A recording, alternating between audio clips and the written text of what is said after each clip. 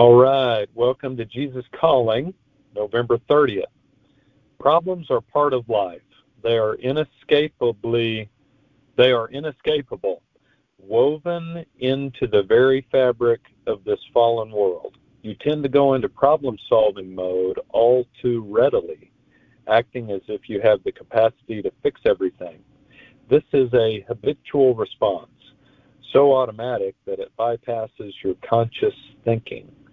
Not only does this habit frustrate you, it also distances you from me. Do not let fixing things be your top priority. You are ever so limited in your capacity to correct all that is wrong in the world around you. Don't weigh yourself down with responsibilities that are not your own.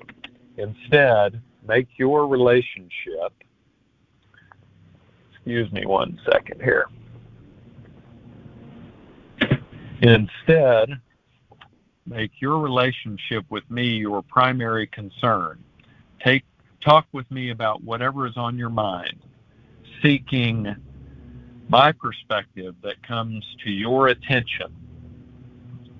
Ask me to show you what is truly important. Remember that you are en route to heaven, and let your problems fade in the light of eternity. First verse today is Psalm 32:8. I will instruct you and teach you in the way you should go. I will counsel you with my eye upon you.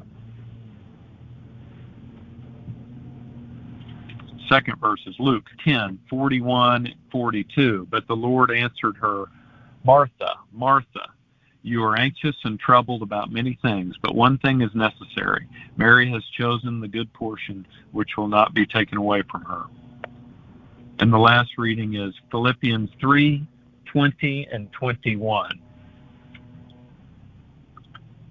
But our citizenship is in heaven, and from it we await a Savior, the Lord Jesus Christ, who will transform our lowly body to be like his glorious body,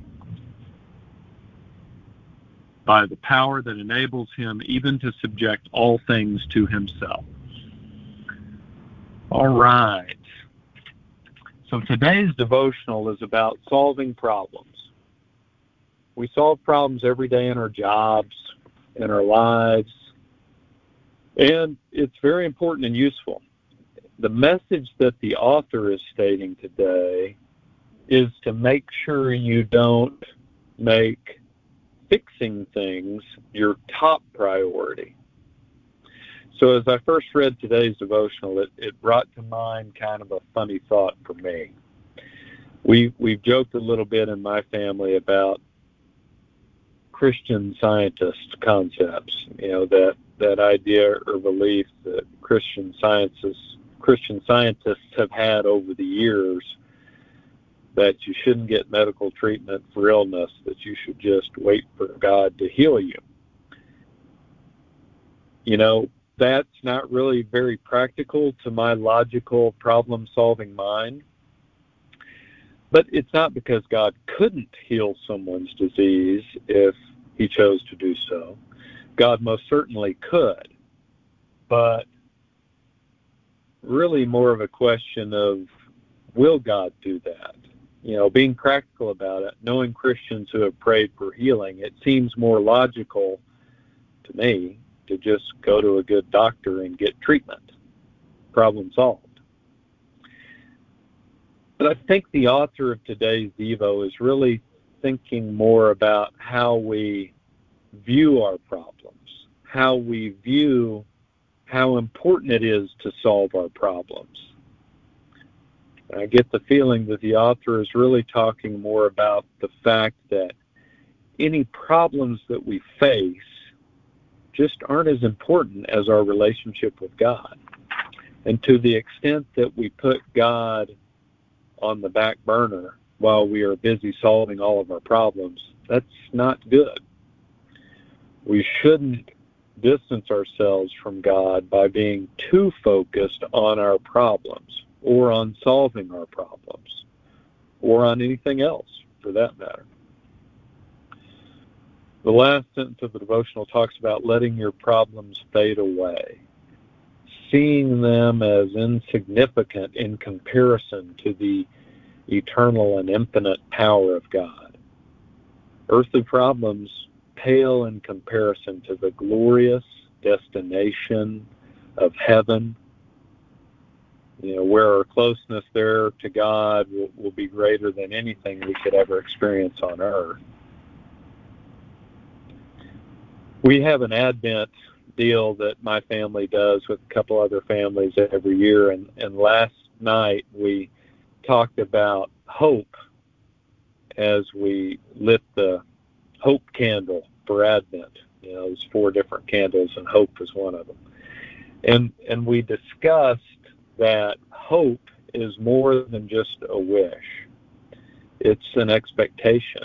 It is based on promises from God, spelled out in the Bible, that we can count on to come true.